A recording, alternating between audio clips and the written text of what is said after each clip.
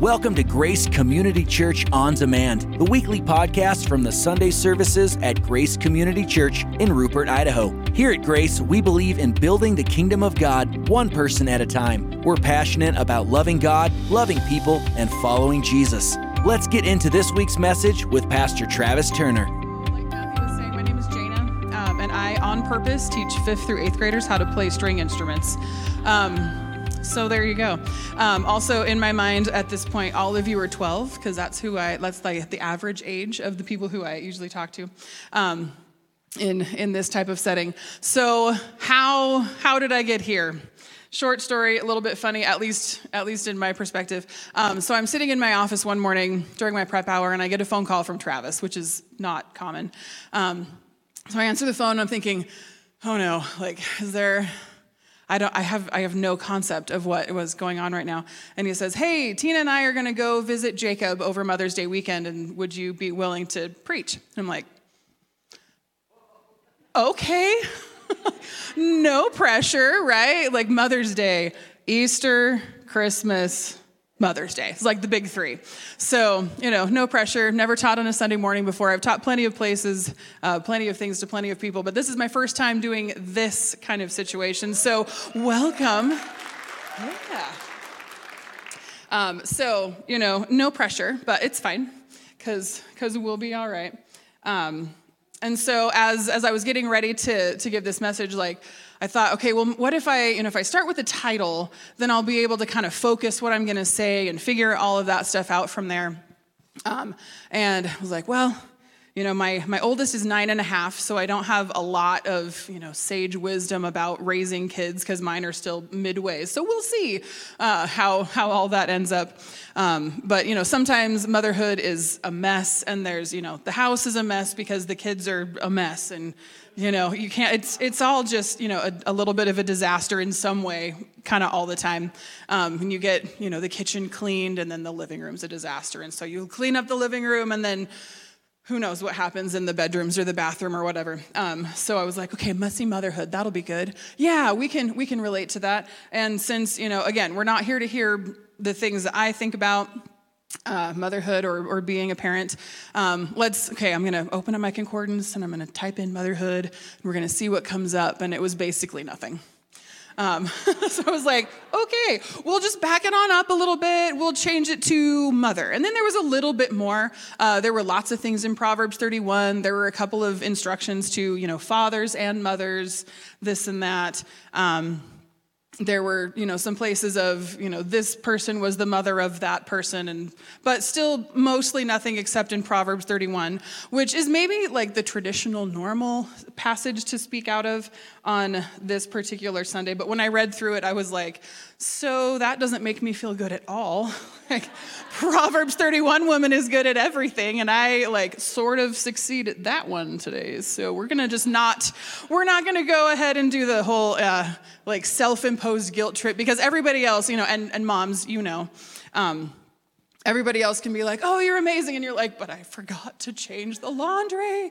Oh. And then we freak ourselves out and we discount ourselves. So we're not going to do that today. And also, today is a potentially hard day for people, right? Not everybody has a great relationship with their mom. There's all kinds of things that we're not going to go into. There's loss. There's difficulty in those things. There's all kinds of things. So if Mother's Day is hard for you, I just want you to know that we see you, and it's okay. It's okay if today is a hard day. So yeah. Anyway, I'm gonna be fine. But yeah, so we're gonna not talk about moms. We're gonna not talk to moms, because again, that wouldn't be speaking to or about all of us. And when we're gathered corporately, I feel like we should be speaking to all of us. So instead, I was thinking through some things like, okay, as a mom, what are the things that I say? What are the things that I've heard other moms say? And I thought through several things. The first one was, put your shoes on. I'm sure there's a message in there, but it's not this message. And it's time to go. Again, I'm sure there's a message in there, but it's not this message. Take that out of your mouth, especially if you have little kids, right? Yeah, and they like turn, no, and they run away. I'm sure there's a message in there, but that's not this message. Go to bed. How was school? You'll shoot your eye out.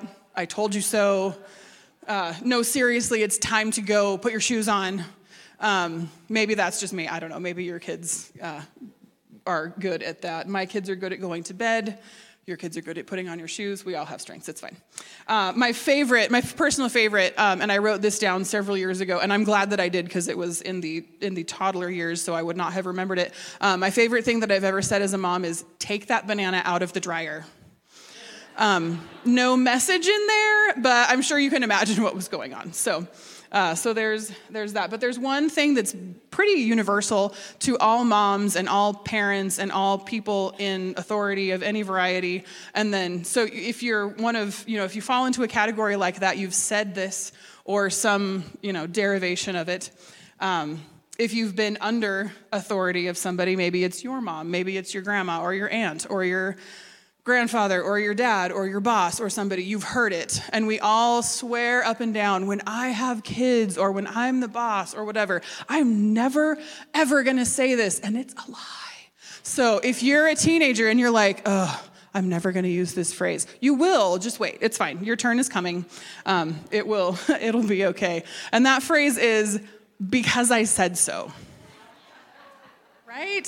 So, right. Yes. Thank you. So it's all been out there. And today's message, so it's called Because I Said So, but this isn't because I said so. It's not because Travis said so. It's not because your spouse or your boss or your parent or whoever said so. We're going to look at some things that God looks at us and says, I need you to do this, or I need you to understand this, because I said so, because they're hard things. And going through this and preparing these things, some of these things are things that I struggle with. So thank you for letting me talk to myself in front of you. But I figure, if these are things that I have to look at God and go, really? He goes, yeah. But why? and the only answer that he gives me is, because I said so. Like, okay, so he's not just saying it to me. All right, we'll do that. And I'm gonna put this phrase in a little bit of context because it gets used in all kinds of ways. We were talking before the service about how, what comes up in your mind, and there were, like, oh, they just don't want to give us an answer. Like, yeah, sometimes. Or, it's out of frustration. Like, we've gone over this. We've done the dance. We're doing this. Why? Because of these reasons. But why? Like, because I said so. Like, that's the end. No more. We're not taking any further questions. We're moving on. Life is going to be fine. Do it my way, right? And I just, as a mom and as a teacher, because I use this on my students too, it gets phrased a little bit differently usually with school kids, but, it's not intended to be used as a cop-out in most cases. Because when I was a kid, whenever I heard the phrase, because I said so, I thought, oh, you just don't want to give me the real answer. Like, and maybe that's true. Maybe that is the case every once in a while. But the reason that it gets used is because it's an instruction that's based on trust instead of being based on understanding. And we're going to keep coming back to that. So if we're not in a relationship with somebody that we trust, and they look at us and say, because I said so, like, nope, I don't have to follow your instructions. I have no reason to do that. There's no relationship here, so I don't have to, like, you can say whatever you want. I don't have to do that. But if we're in a relationship, like I'm in a relationship with my kids or I'm in a relationship with my students, if I have to pull out the because I said so card, there's reasons. And there's a couple of reasons that it gets used. One of my favorite recent ones that was fun. We live about 7 blocks from my kids' school, and there's no buses on Friday, so I go pick them up. And they put so kindly or so inconsiderately, however you want to look at it on any given day, there's a Moz custard between their school and my house now. So a couple of Fridays ago, we go and we walked over there to pick up the kids, Matthew and I, and they come out and they're like, well, but why are we walking? I wanted to ride my scooter, or I wanted to run home. Like, nope, not today. Well, but why? Because I said so. Just come with us. Let's do the thing. But it was because we were going to go walk by Ma's Custard, right? Because it was nice outside.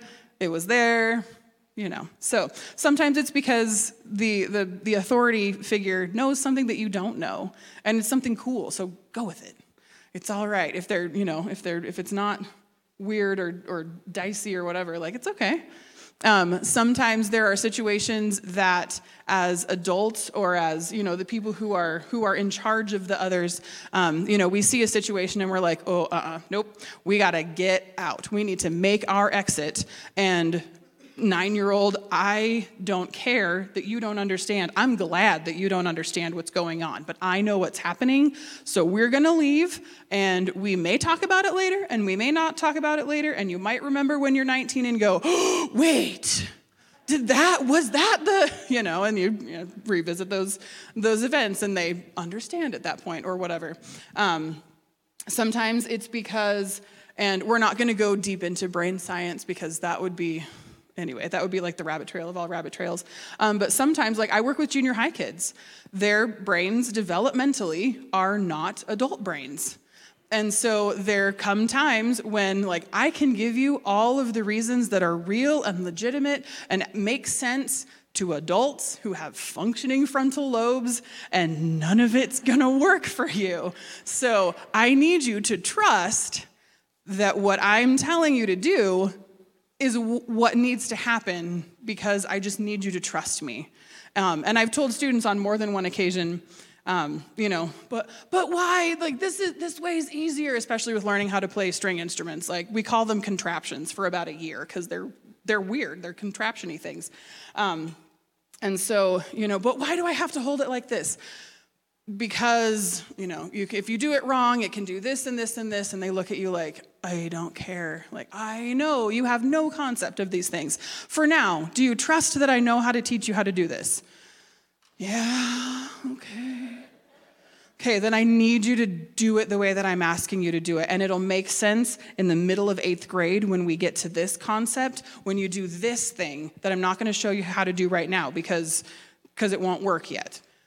Okay, fine. And then they get to the middle of 8th grade, and I go, okay, so do you remember back at the beginning of 6th grade when I said this, and I made you do it like this, and I asked you if you trusted me? Today is the day that you find out why.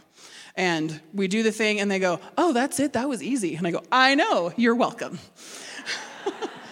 But if they've done it wrong, and if they haven't trusted that, and they haven't done it the right way, or if they haven't done it the way that I've showed them how to do it, it's gonna create extra difficulties for them, which nobody's interested in having extra difficulties. Like, life's hard enough. Let's not throw other things into the mix.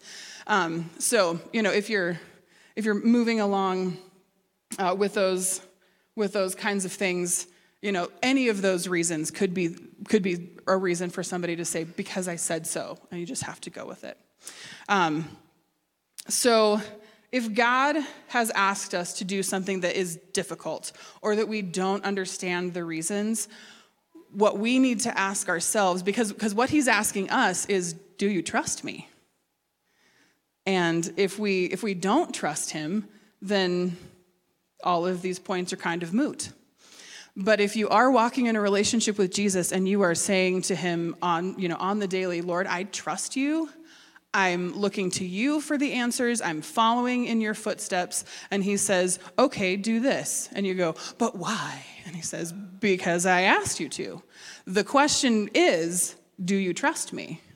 And so we need to walk in that trust and demonstrate that we are trusting him. And if you're not sure if God is trustworthy, I want to give you a couple of resources. There's Bibles you can read.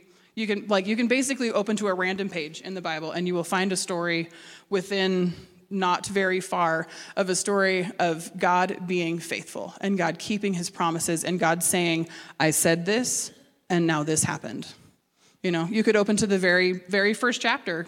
In the beginning, God created the heavens and the earth. He said, let there be light, and there was light. Ta-da! He said, let there be dry land, and there was dry land. Ta-da! And you can, look through, like Matthew was talking about, you can look at the places where Israel was far outnumbered, and he said, be still. This is my fight. And they said, okay. And they won because it was God's fight. So you can look in the scriptures. You can also ask. I've got story after story in my own life that I can tell you about how God has been faithful to me and my family. Any number of people. Again, I'm sure that you could probably reach out your hands and touch somebody, and that person could give you at least one story of how God has been faithful in their lives. So if you're not sure, ask, look it up. There's lots of evidence out there and lots of stories that people could give you that we're not going to go into right now. But yeah. So anyway, the things that God laid on my heart for us to talk about today. The first one is it's too much for you, but it's not too much for me. So, sorry, the pollen count's high. Ask how I know. But yeah, so as Christians, one of the phrases that we've used, and I've been guilty of this too, so on behalf of myself and, Christians at large, if you've ever heard the phrase, God won't give you more than you can handle, that's a load of malarkey. That's the nicest phrase that I can come up with for it. And the Bible, Scripture says that too. It's not just that, that seems like a pretty heartless thing to say. It's if someone has told you that, they're not trying to be mean. They're not trying to belittle. They're trying to help you out. But if somebody says that to you in the future, or if you're tempted to say that to someone in the future, I want you to pause, take a breath, and say, it is too much for us. It is, but it's not too much for him. He's bigger than us. He knows more things. He has right? Yes, yeah. And he has a wildly different experience with creation than we do, because he made it. He's the one who works all the things. And so we're gonna look at an example from Paul's life, and just so that we're real sure, we're going to take some encouragement from the scripture. In 2 Timothy chapter 3, verses 16 and 17, it says, all scripture is God-breathed and is useful for teaching, rebuking, correcting, and training in righteousness, so that the servant of God may be thoroughly equipped for every good work. And so since these scriptures have been canonized into our Bible that we believe is the holy, inspired word of God, even if it's Paul's experience speaking to us or Peter's experience speaking to us, we're going to take that as the Holy Spirit speaking through them to us for today. So we're going to look in 2 Corinthians, and if you're not familiar with who the Apostle Paul was, he was a big deal guy before his name got changed, and then he turned into another big deal guy after his name was changed.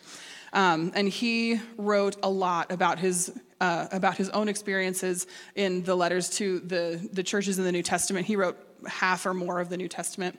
And so our evidence that God is telling us it's too big for you, but it's not too big for me, is in 2 Corinthians chapter 12, verses 5 through 10.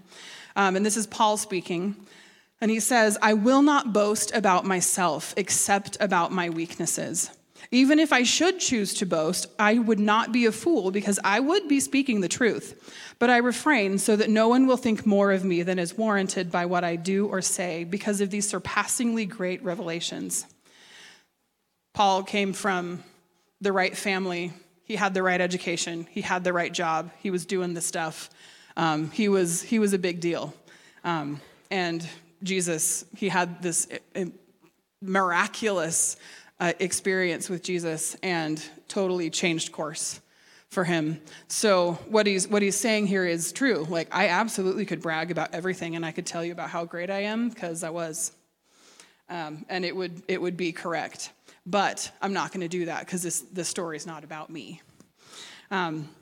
So moving on, it says, therefore, in order to keep me from becoming conceited, I was given a thorn in my flesh, a messenger of Satan to torment me. 3 times I pleaded with the Lord to take it away from me, but he said to me," so these are Jesus' words now, "My grace is sufficient for you, for my power is made perfect in weakness. Therefore, I will boast all the more gladly about my weaknesses so that Christ's power may rest on me. That is why, for Christ's sake, I take delight in weaknesses, in insults, in hardships, in persecutions, in difficulties. For when I am weak, then I am strong." And it goes back to what Matthew was talking about at the end of the worship this morning. When it's obviously not us, it can only be God. And so God is not afraid to put us in situations that absolutely are too much for us. And if you're in one of those situations today, take heart. He sees you. He knows where you're at, and he's walking with you through it. So don't be afraid to cry out to him and say, "God, I can't do this. This is too much." And he's going to say, "Let's do the thing."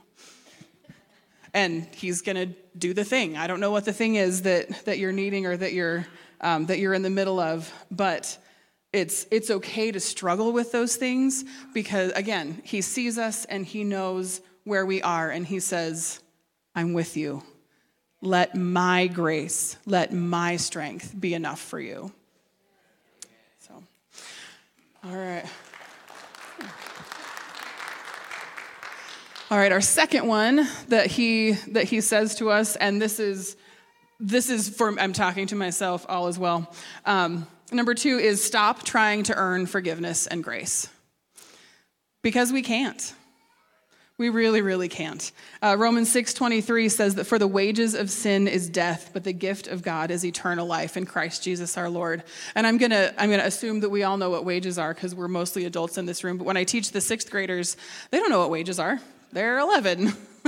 And so we talk about how, you go to work and you punch in and you get paid however much you get paid, and those are your wages. That's what you get in return for your work. So in return for our work, we receive death. Great. That's awesome. But the gift of God is eternal life in Jesus Christ our Lord.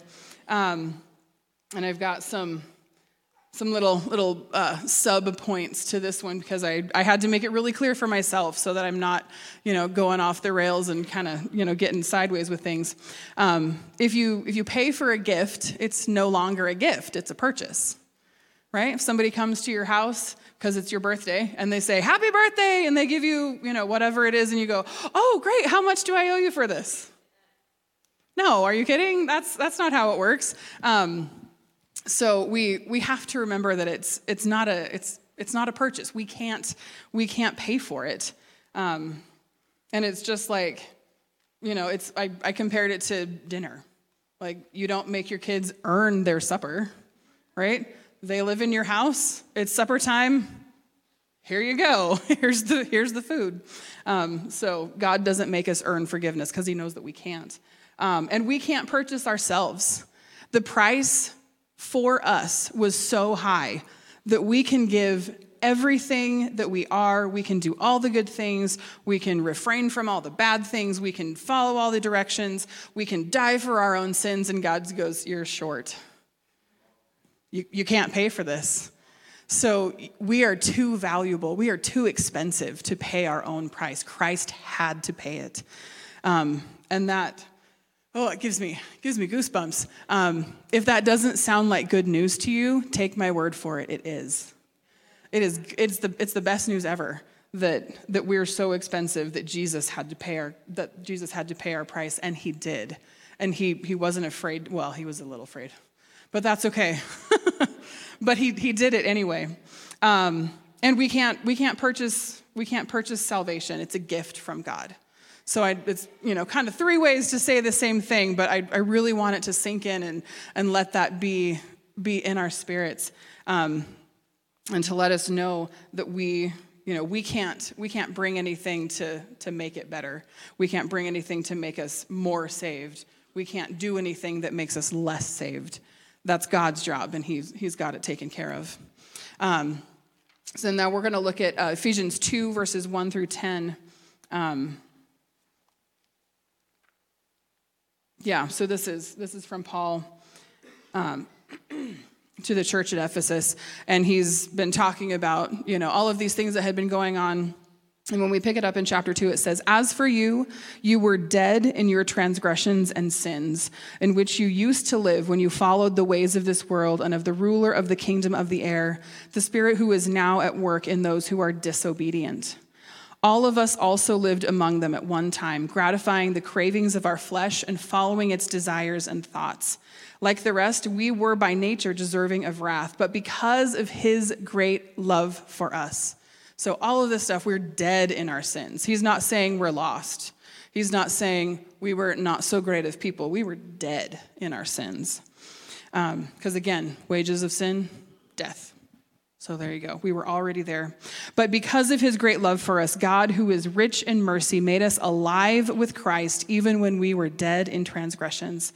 It is by grace you have been saved. And God raised us up with Christ and seated us with him in the heavenly realms in Christ Jesus, in order that the coming ages he might be able to show the incomparable riches of his grace expressed in his kindness to us in Christ Jesus.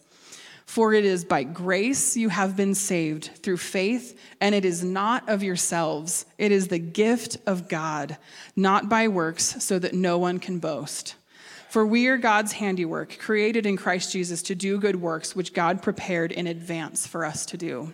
And I want to read verses 8 and 9 in the New International Reader's Version, which is the one that we use in kids' church. When I'm back on Sunday mornings in kids' church, I usually teach the first graders, and so you have to make it really, really plain. Because if I read that to a bunch of first graders, they'd be like, "What?" and be bouncing things off the walls because it's not going to make a lot of sense to them. So in the New International Reader's Version, verses 8 and 9 say, "God's grace has saved you because of your faith in Christ. Your salvation doesn't come from anything you do. It is God's gift.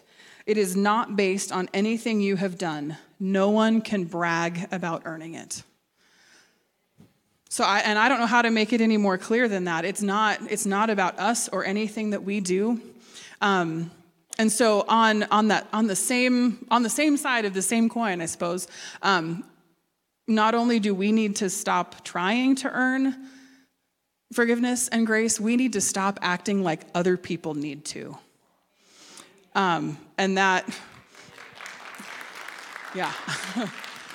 Yeah, I'm talking to myself because I know that I sometimes get a little bit of an attitude like, "Oh, well, I've never done that." Like, okay, so what? Like, I don't get to hold people to a standard that God doesn't hold them to. God says, you come to me and you ask for forgiveness, it's yours. And because he says that to me, he says that to everyone. And so if you've been in a place of struggling with, "Oh, this person, is so far gone, they've really got to clean their act up before they get, come here," that's not it. That's not it. Because if you were saved by grace, they can be saved by grace too. And one of the like I said, one of the things that God never says is clean your act up before you come here. And we have some examples from Jesus. In Luke chapter 15, he talks about the prodigal son. And so the real brief version of the story is the youngest son comes to the father and says, "I wish you were dead, give me my inheritance." And father goes, "Okay," and gives him his inheritance. And I'm sure tells him, "Make good choices, best of luck." Oh gosh. And kid goes off, lives his life, squanders everything, loses it all. And then the next part of the story, I feel like as people who didn't grow up in like kosher Jewish situations, if you did, cool, I have many questions for you. But we don't understand totally the concept of where he ended up, because Jesus tells us that he ended up living in a pigsty with pigs, feeding the pigs, wishing he could eat the pig's food. Pigs were unclean in kosher stuff, and so I tried to think of things. I looked stuff up, and I just couldn't find anything that really, would get to the core of what that means. But I've been to pig farms. It's not hard to find those around here. And if you've ever raised pigs, I'm sure you're aware of all of the smells and all of the excitement that can go along with that. So here he is, kid sitting in pig slop and pig waste and all of that excitement. And he thinks, the servants in my father's house have it better than this. Like, they at least get to eat, and it's not, whatever the pigs dropped out of their mouths. And they had a place to sleep that's not cold and surrounded by pigs. So maybe he'll take me back as a servant. It's worth a shot.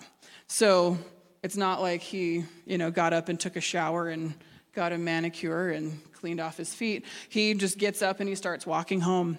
And Jesus tells us that while he was still a long way off. So the father's out wherever he is on his property. And I just imagine that he's just always looking toward that road. Is he going to come home? That's how he left. I wonder if he's coming back. When he was still a long way off, the father sees him and he runs to him. And he doesn't run up to him and go, "Oh, hi, let's get you a shower. We gotta fix this situation before I continue to deal with you." No, he runs up to him, covered in all of the pig excitement, and throws his arms around him and welcomes him back. So Jesus himself gives us this story of how the Father welcomes us back when we come back to him. And then the story that's real life in Scripture that happened with Jesus and another person. There was a woman caught in adultery. The story's in John 8. And, the Pharisees are trying to trap Jesus and, find him guilty on some kind of charge. And they bring this woman who was caught in adultery. And they say, "Jesus, the law of Moses says we're supposed to stone women like this." And Jesus says, "You're correct. That is absolutely right. So here's what we're going to do. Whoever is sinless, you cast the first stone." And he bends down and writes in the dirt. I have no idea what he wrote in the dirt. I have all kinds of fun ideas. Maybe it's because I teach middle school kids. But, he stoops down and writes in the dirt, and all these guys who are ready to throw rocks at this woman until she died, they drop their stones and they leave. And eventually Jesus looks up and it's just him and the woman, and he says, "Where are your accusers?" And she says, "There are none." He goes, "Okay, neither do I condemn you." But he doesn't stop there. So, the prodigal son had been coming home looking at least, if not for forgiveness, then at least for a place in the house somewhere. This woman was dragged in front of him. She was coming knowing that she was probably going to die. And he looks at her and says, "Neither do I condemn you." And the next thing that he says is not, "Go and do whatever you feel like is right with your life." He looks at her and he says, "Go and sin no more." He looks at her and he says, "You weren't even looking for forgiveness, but here it is. Now walk in it. Behave like you've been forgiven," because she knew, there was no doubt in her mind. She knew exactly what was coming. And so I can't even imagine relief like that. But that's what he offers us. He says, you didn't do anything to earn this. You should, by all rights, by the letter of the law, you should have died right now, right in front of me. But no, that's not how we're doing it today. So he tells us to go and sin no more. Behave like you are no longer bound to that. Going along with the stop trying to earn is don't be stingy with forgiveness and grace, right? We like to, because it's very easy for us, especially if we've been in a relationship with Jesus for a long time. It's really easy for us to be like, "Oh, well, I've been forgiven of so many things," and then the world acts like the world, and we get all, "Oh no, I can never forgive that." Like, no, incorrect. When the Lord was talking to me about this particular point, I felt like it's kind of like frosting and little kids, You give little kids frosting on their first birthday, this big old cake with probably more frosting than cake, because maybe they're going to eat it, I don't know.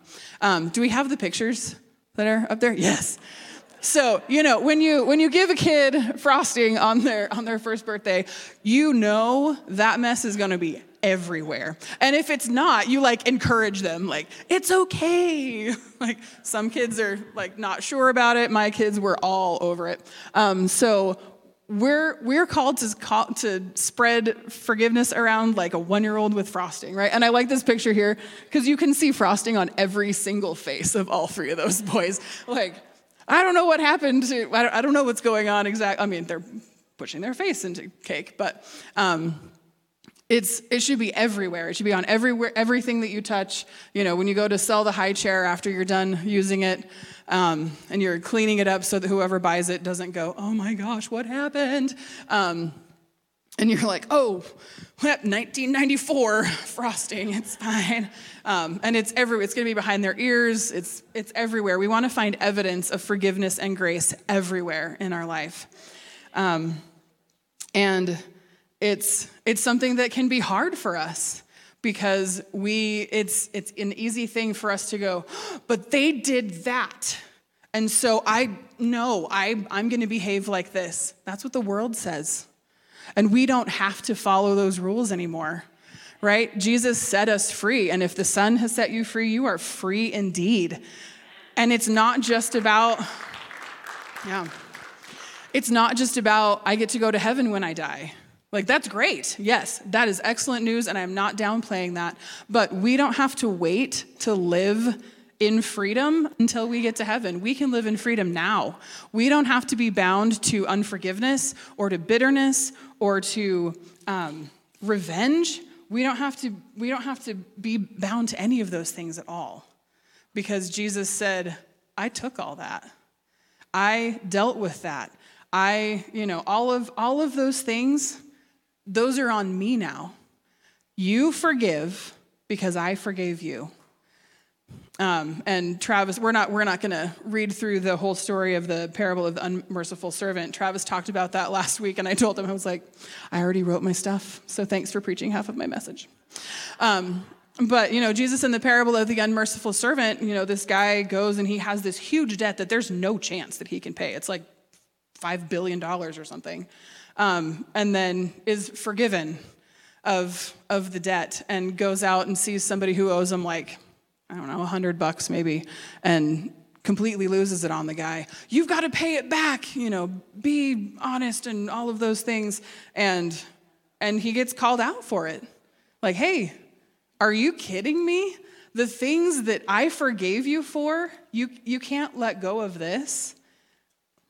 And it can be really easy for us to try and quantify sin, right? Because we're on this side of the world. We're not God who sees sin as sin as sin as sin. A white lie and killing somebody feel pretty far removed from us. For us, because oh yeah, I could forgive somebody who told a white lie. I don't know. Somebody murders somebody that I love. I don't know how that would go. I would really like to not find out. But all of it is sin in God's eyes, and all of it. And this is a hard thing. All of our sins, no matter how small, are what made Jesus die. So if the things that I have done, even if I look at him and go, oh, it's not that bad. Really? Because Jesus had to die for those things. So if God has to look through the crucifixion to say, I forgive you, I can look through whatever, because none of it's that bad. So if that's a hard thing for you, or if you find yourself holding on to things because you just can't let it go, find somebody who does. And I'm going to tell you, it's God. If you need help doing something, you find somebody who knows how to do it. If I'm going to build a bookshelf, I don't know how to do it. I don't just go buy wood and nails and go, this probably is fine. No, it's not going to go well. I find somebody who knows how to do it. If you need to forgive somebody and you're not sure how, pray about it. Because God's not going to go, do you deserve this information? I'm not really sure if you're ready for this yet. He's going to go, no, you do this. You do this. And it might look different in different situations. And we have the option of forgiving people that we don't have to interact with anymore, or that we don't get to interact with anymore. We can forgive people who have passed. We can forgive people who have moved to the other side of the planet. We can forgive anybody. And it's going to be less expensive than it was for God to forgive us. So I just want I want to encourage you that if you're having a hard time forgiving anybody for anything, ask God to help you, because he absolutely will. He is in the business of restoring things. And that's not just relationships. It's not just, making things right. He's about restoring our hearts. And he's about restoring the relationship between us and him. Because if we've got that right, there's lots of other things that'll line up, even if we don't understand how or when. Our last one is be different from the world. And this one gets a little dicey and gets a little hard sometimes. But like I was saying before, when we're in a relationship with Jesus, if he's set us free, we don't have to follow their rules anymore. We don't, like I said, we don't have to be bound to the unforgiveness and the things about revenge or bitterness or any of those things that just eat you away. He says, no. Come out from that. Come out from that. Be different than the world. Because what the world wants you to think is, this happened and so naturally this. Well, yeah, but we don't have to naturally that. We can supernaturally this other thing. So, because the spirit that raised Jesus from the dead lives in us. And so we don't have to be bound to those. And we're going to look at 1 Peter chapters 1 and 2 for this one. And these were written by Peter, like Peter, who denied Christ, who walked, was a disciple, who walked on the water, who spoke on the day of Pentecost, that Peter. And one of the cool things that I like about this particular passage is that a lot of times in the Bible we'll look at passages that were, written in the Old Testament, and they were written to the Jewish people, or, you're God's people, and so this, that, and the other thing. And so we sort of latch on to those because, yes, we're God's people, but the intended audience was maybe not us. Here, it is absolutely us, because he's writing to the church that believes in Jesus. So he's writing to us. These are not words that we're borrowing from somebody else. These are for us. And in 1 Peter chapter 2, verses 9 and 10, it says, "But you are a chosen people, a royal priesthood, a holy nation, God's special possession, that you may declare the praises of him who called you out of darkness into his wonderful light. Once you were not a people, but now you are the people of God. Once you had not received mercy, but now you have received mercy."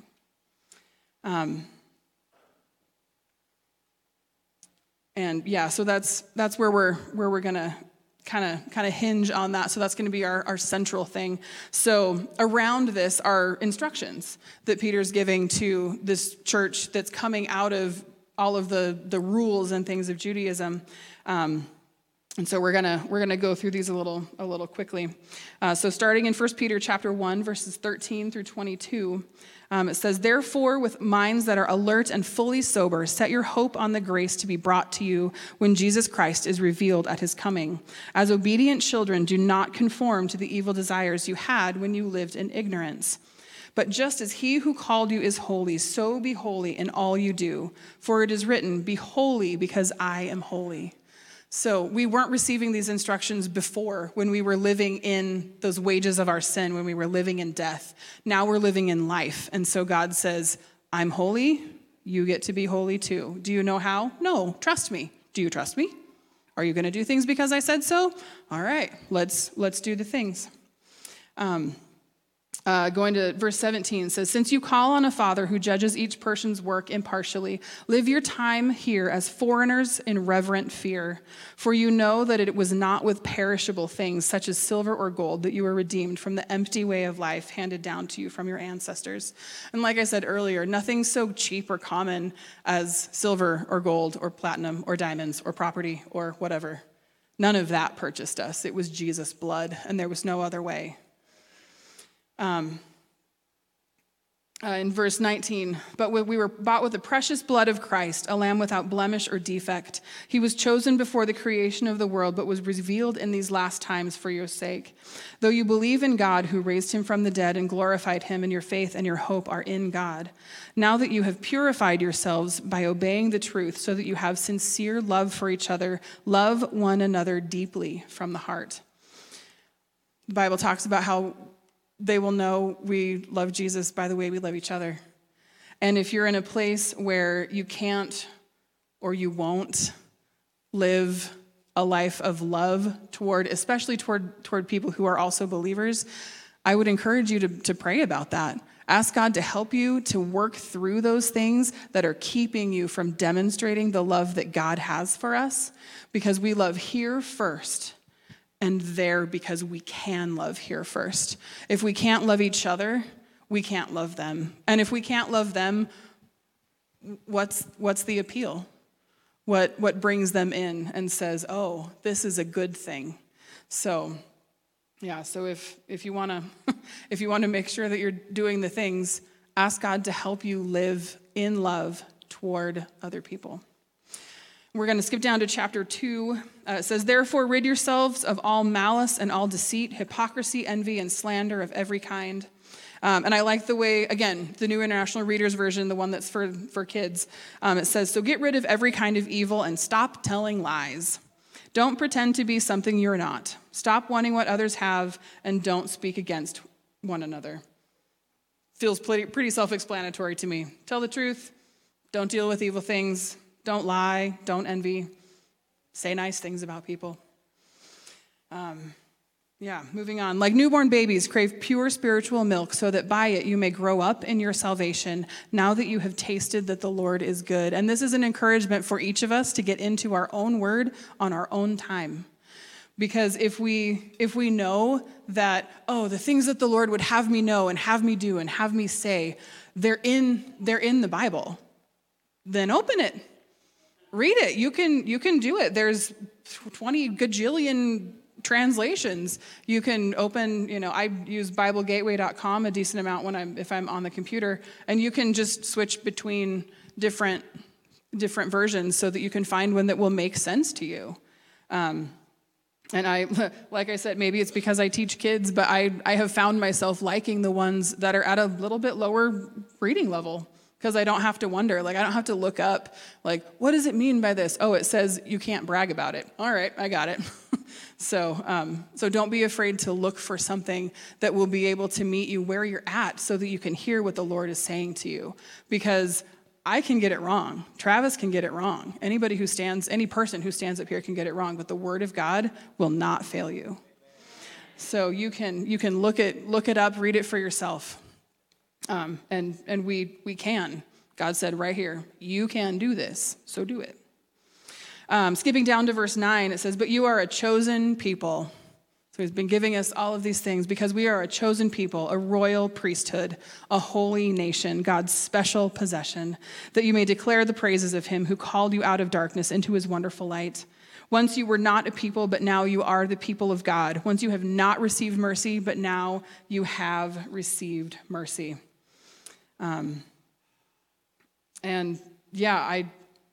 It's good news. It's good news.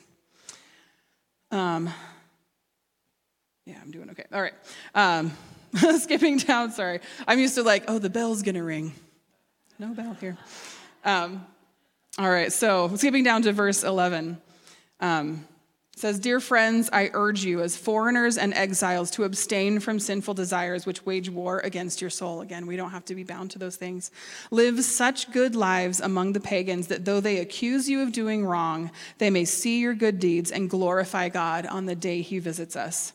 Submit yourselves for the Lord's sake to every human authority, whether to the emperor as the supreme authority or to governors who are sent by him to punish those who do wrong and to commend those who do right.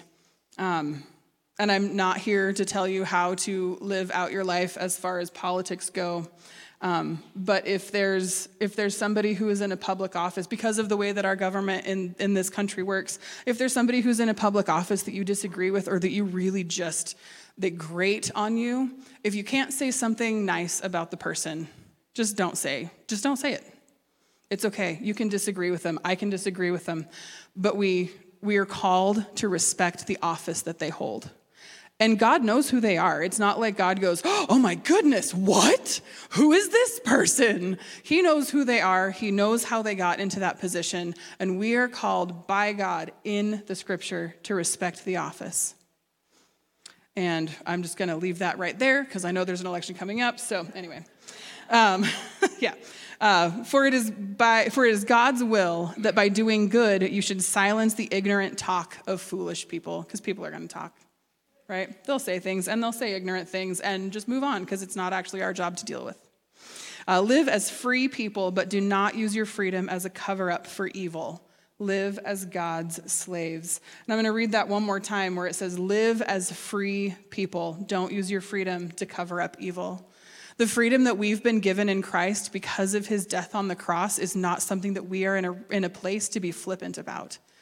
We don't get to say, well, it's okay if I do this sin because we'll do it and it'll be fine because I'll just go back to Jesus and I'll say, oh, Jesus, please forgive me of this sin, and he'll forgive me.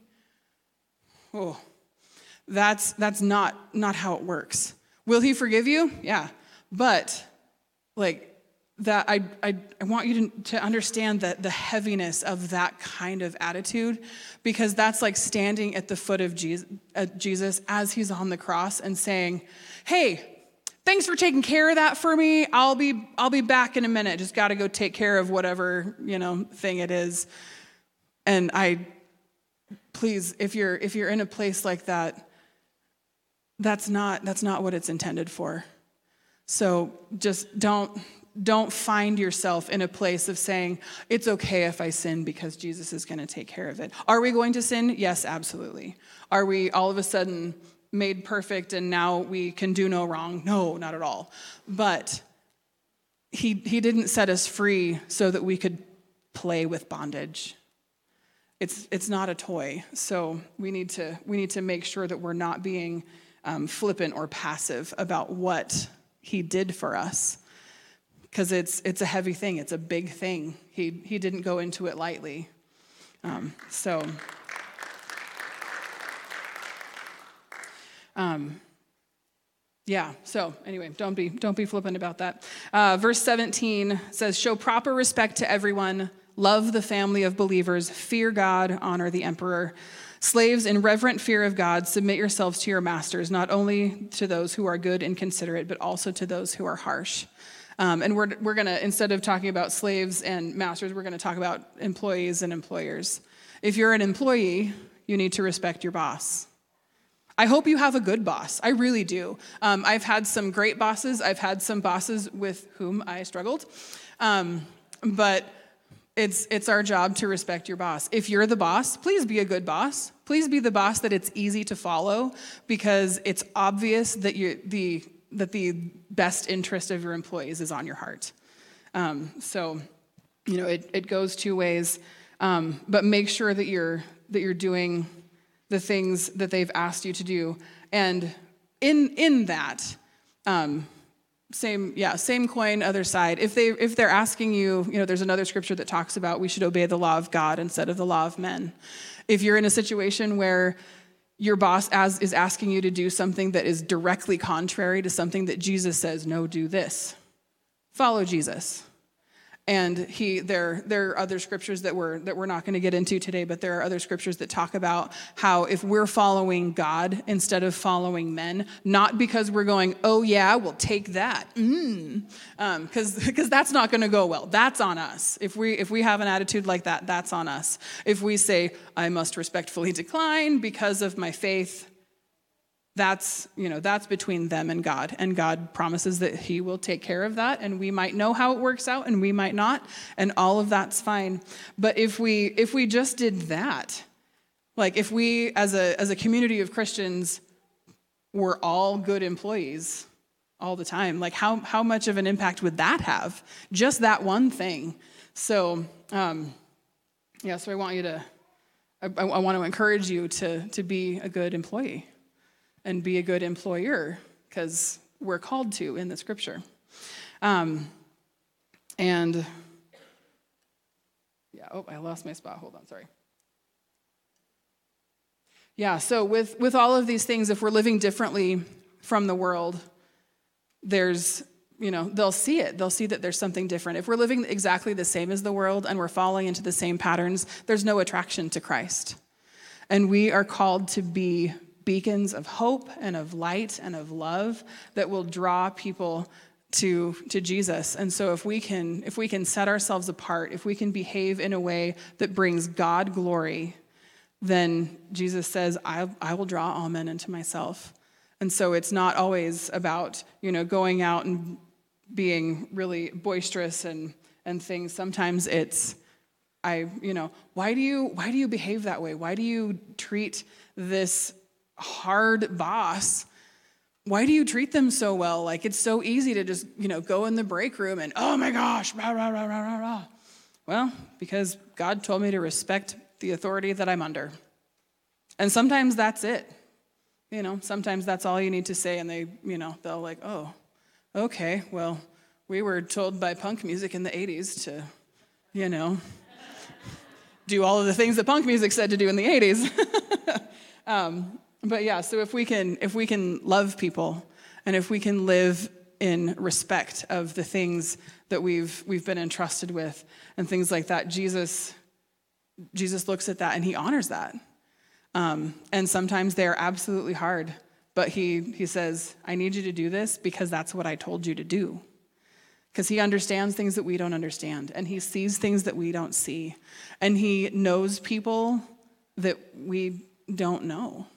And he all of the things that I told you before at the beginning about why, as a parent or as a teacher, I've used the phrase because I said so. He goes, now you got to listen to me too. Like, right. Okay. So because he said so, let's do the things.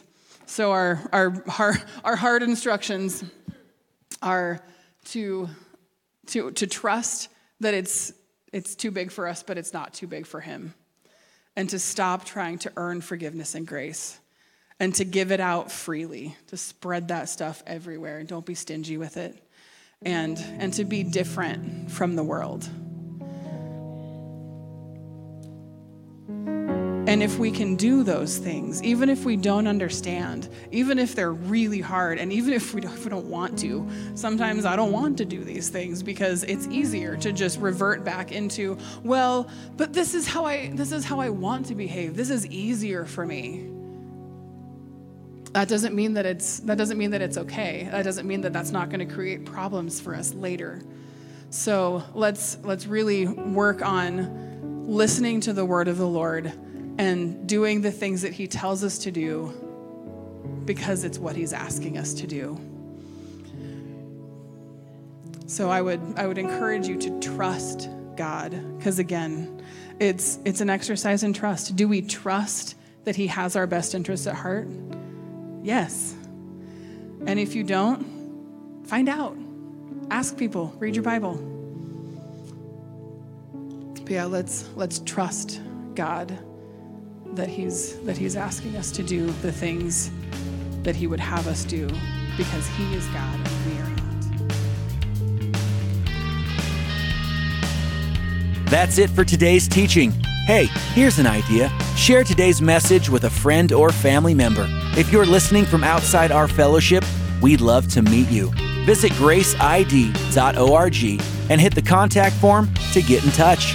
We'd also love for you to join us. You can even check us out on Facebook Live by searching Facebook for Grace Church Rupert ID. Learn more and plug in at graceid.org. Thanks for listening to this week's message from Grace Community Church.